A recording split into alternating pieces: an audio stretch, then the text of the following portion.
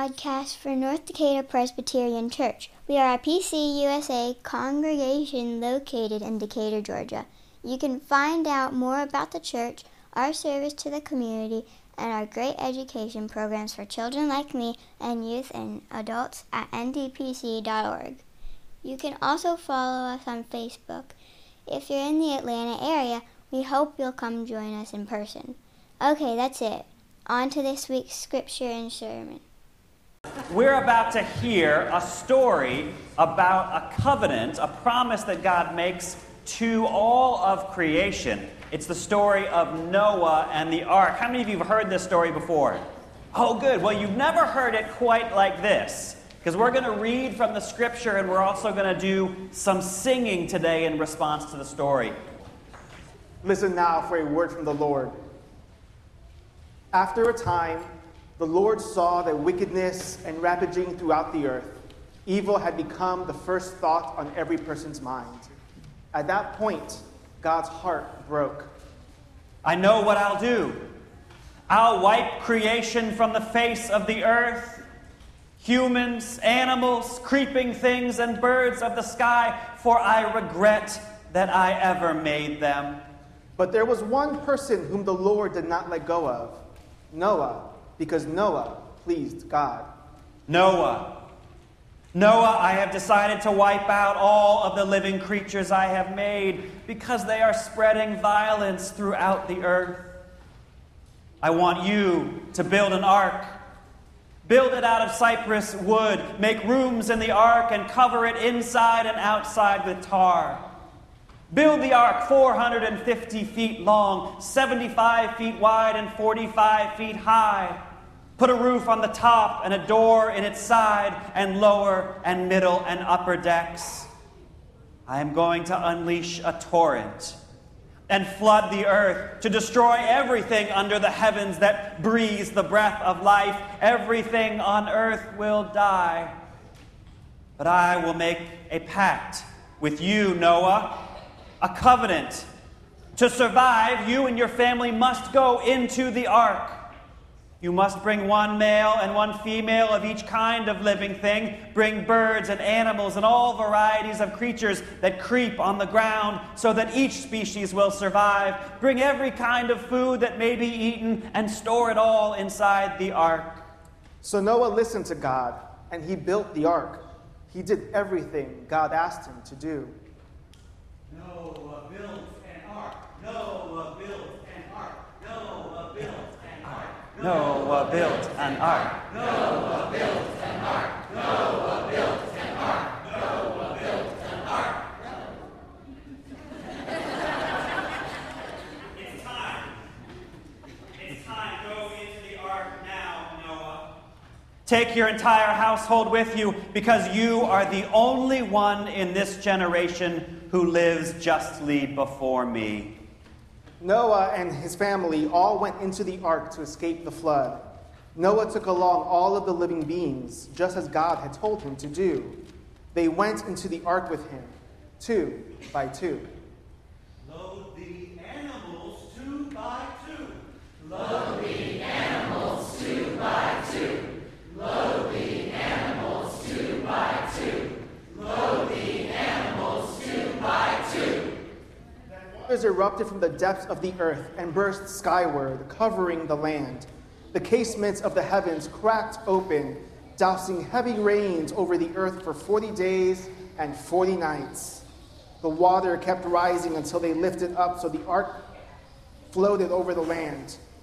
The torrent continued to swell and increase in momentum until the highest mountain peaks beneath the heavens were covered, and all flesh that moved upon the earth died. Birds, animals, insects, and all human beings. Everything and everyone into which God had breathed the breath of life died. And the waters raged upon the earth for 150 days. It's gonna rain. It's gonna rain. It's gonna rain. It's gonna rain. It's gonna rain. It's gonna rain. It's gonna rain. When it was time, God sent the wind to blow over all of the earth. All of the waters gradually receded from the land, and the ark came to a rest on the mountain of Ararat. Noah opened a window he had built into the ark, and he sent one of the ravens out into the sky. The raven flew back and forth until all the waters had dried up. He then sent out a dove to see if the waters had subsided, but the dove found no place to land safely. And Noah put out his hand and brought the dove back into the ark. Noah waited 7 days, and then he sent the dove out again. This time, the dove came back to him in the evening, and there in its beak was a freshly plucked olive leaf. Noah knew then that the waters had begun to retreat. For good measure, Noah waited another 7 days. Once more, he sent out the dove. This time, it didn't return. Noah removed the covering of the ark, looked out, and saw that the land was nearly dry.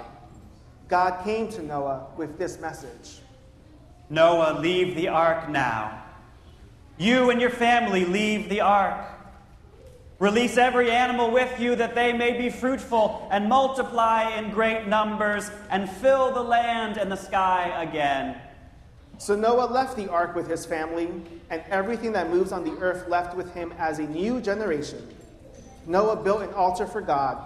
He made a sacrifice of birds and animals, and he gave them to God as a burnt offering. When the Lord smelled the delicious aroma of the sacrifice, God was moved and said, Never again. Never again will I curse the ground because of humankind, even if their hearts are set on evil. Never again will I destroy every living creature as I have done. As long as the earth endures, nothing will put a stop to planting and harvesting, cold and heat, summer and winter, day and night. Then God spoke this blessing over Noah and his family. Be fruitful, multiply, populate the whole earth. Every living thing that moves will be available as food. But listen. Do not eat any meat with its lifeblood still in it, and more than that, do not spill the blood of any human being, for I made humanity in my own image. God was not yet finished. God had one more thing to say. I am going to make a covenant with you and all of your descendants. This covenant extends to every living creature in the whole world, as many as emerge from the ark. I promise you I will never again wipe out all living flesh. Never again will a flood destroy the earth. As a sign of this covenant I make between me and you and all living creatures, as well as every future generation, I will hang a rainbow in the clouds. This rainbow will serve as a sign of our covenant. Look for the rainbow and remember my promise.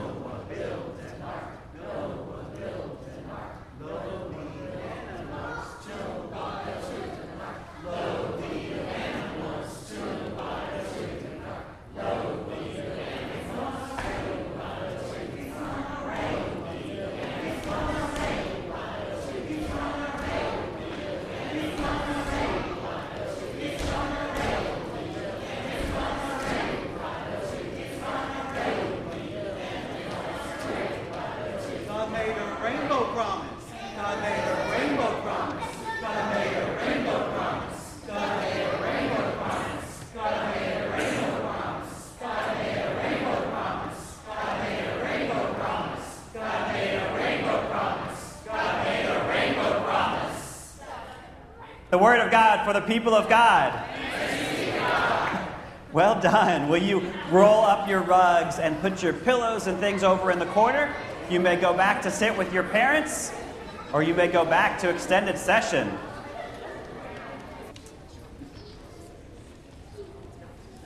Our extended session leaders have a unique vantage point about what it was like to be in the ark for 40 days and 40 nights with very restless living beings.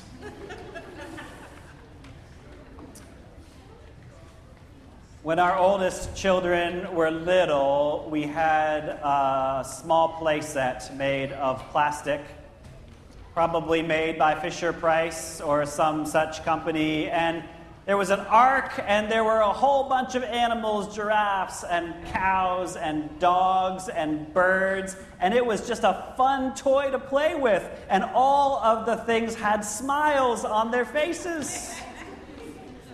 And when we're children, we hear this story, and we're always told that it's this marvelous story with animals and rain. It's like some great adventure story.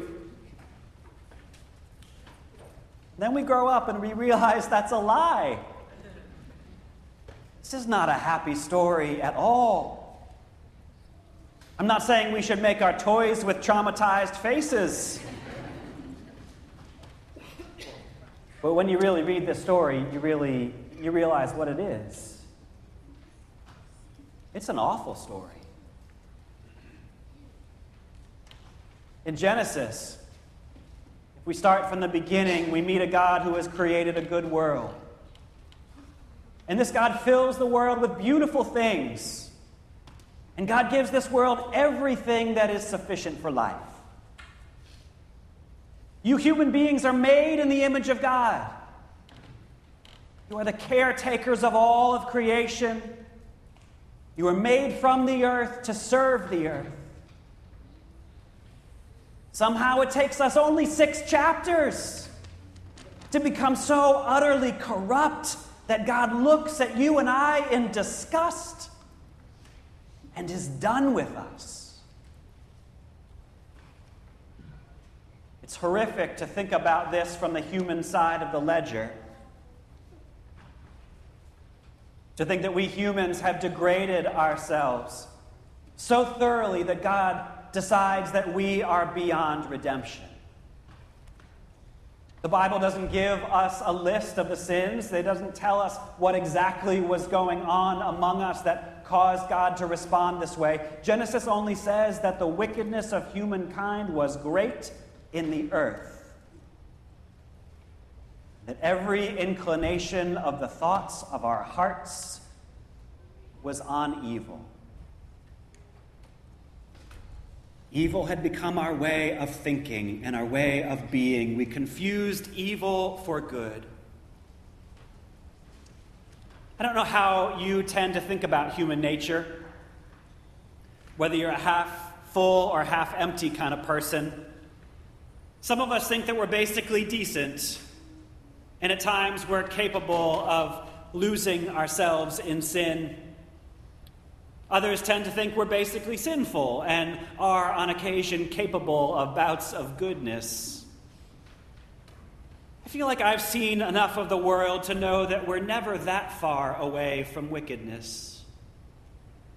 The line between good and evil, as it has said, runs not between you and I, but down the middle of each of our hearts.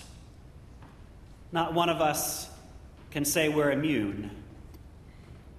Even now, as we look around, we wonder and ask, is the world slipping back into the grip of strong men and charlatans? Are we retreating from our commitments to human rights and human liberties in favor of tribal superiority? The world's leaders seem intoxicated by the belief that pursuing wealth is the highest of all goods. Some of you in this very room next to you can remember a time when whole populations of good folks deluded ourselves into believing that what is plainly wrong is somehow good. I'm thinking about Nazi Germany or Jim Crow America. Some of us have watched the people that we love slip into a moral abyss, no longer able to tell right from wrong, and it feels like no amount of love or grace or understanding that we can give them can pull them back. It's horrific to imagine humankind that lost, so captured by evil that we are beyond saving. But perhaps it's not impossible to imagine that either. It's no less horrific for me to imagine a God who would eradicate God's own creation. For God creates the world out of love, out of freedom, even out of a desire for companionship with us.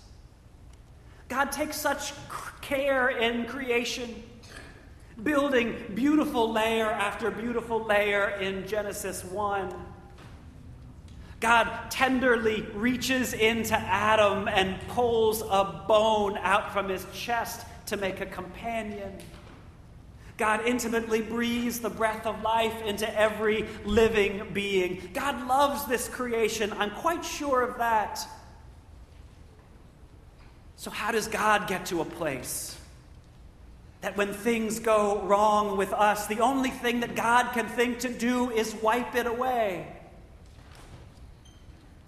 I know that God's ways are not our ways. But one can't read this story and not ask out loud, what kind of angry, impatient, unmerciful parent does this? Our scriptures are spare. Genesis only says the Lord was sorry that he had made humankind on the earth, and it grieved him to his heart. This is a story in part about expectations for a relationship that have gone horribly wrong. What do you do when the relationship you assumed you had is destroyed? Who is right? Who is wrong? For some of us, God is justified in the flood. God is right. We deserve it. God is not unmoved by it, after all. Our grievous behavior clearly breaks God's heart, and God does save a remnant. Life will go on after the flood. And God will make a promise to never do this again, even when we deserve it, which we will. God not only saves life, God chooses to bind and restrict God's own power and freedom. And when God restrains God's self, God gives freedom to us. Some people, nevertheless, read this story and find God in the wrong. Violence never defeats violence, even when it's God doing the violence. And yet, perhaps what we see in this story is a God who is also learning this lesson. A God who is growing in relationship with humankind. After all, in destroying us, God realized perhaps that God had destroyed God's own image. Perhaps God, like us, must learn to accept humanity as it is, not as we wish it were. Perhaps God also learns that the path to addressing evil is not violence, but something else. Something that looks more like mercy. At the end of the story, God makes an affirmation. God makes a promise. From now on, creation and the lives of every living being will be sacred. God makes a covenant as a sign of this promise. Many scholars have noted through the years that this is the one covenant that God makes in Scripture, in which there are no conditions set upon our behavior. We are not obligated to do anything in response to this covenant. This covenant is all about God. God's covenant doesn't demand our response, but it still changes us. When any authority figure in our lives makes a promise to us, to help us, and to take care of us, that promise changes us by creating conditions for trust. You who are parents or grandparents or caretakers, you know that the most important gift that a parental figure can provide for children is a home in which the necessary parts of life are regular and predictable. Children grow, all of us grow, in an environment in which we can trust. And that is what God's promise, God's covenant with this creation does for us. We human beings do not flourish in conditions of fear and want. We flourish when we can trust and we know we are safe and loved and cared for. So the rainbow becomes a sign of God's unbroken love and covenant and care for us. This love and care allows each of us and all of creation to grow and to flourish. A few years ago, one of these viral videos did the rounds. I don't tend to like viral videos, I don't know. But this one I like. You'll see in a minute, it's a shaky handheld camera. Someone is holding it on what appears to be a mountainside, and the viewer is beholding the spectacle of a rainbow. And the rainbow, a double rainbow, in fact, is a marvelous thing. But what is even more marvelous is the reaction that this rainbow invites. Whoa, that's a full rainbow. All the way. Double rainbow. Oh my God. It's a double rainbow all the way. Whoa, that's so intense. Whoa, man. Wow. Whoa. Whoa. Whoa. Oh my God. Oh my God. Oh my God. Woo. Oh my. Wow. Woo. Yeah.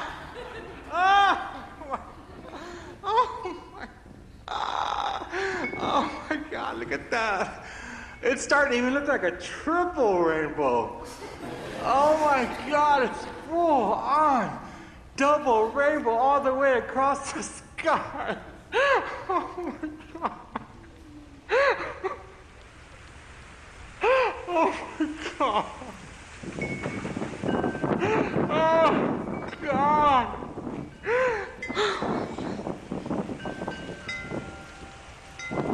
What does this mean? Oh.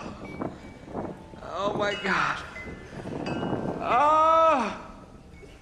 Oh God. It's so bright. Oh my God, it's so bright and vivid. Oh. Oh. Oh. It's so beautiful.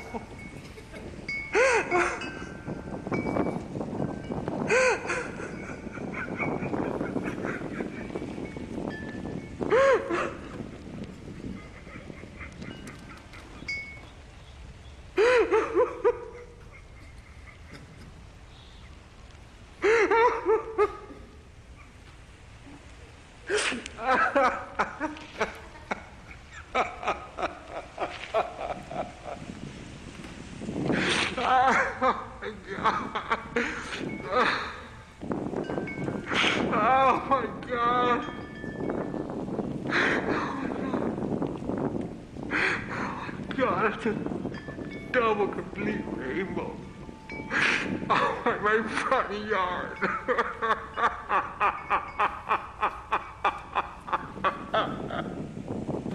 Oh my God. Oh my God, what's it mean? Help me.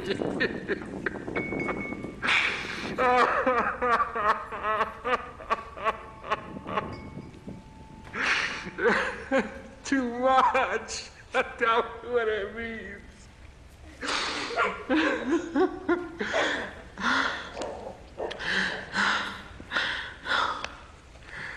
Oh my God. It's so intense.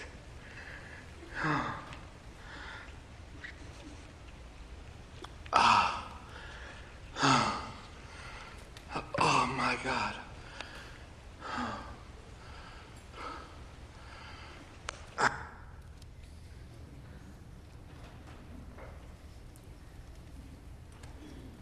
What happens?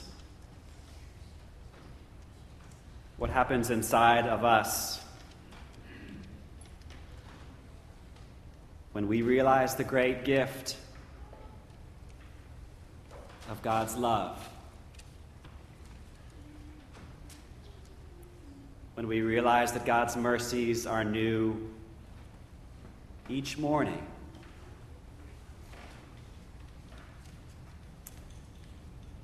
We may laugh.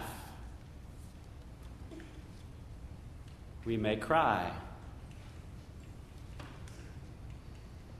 We may say over and over, "Oh my God, how beautiful."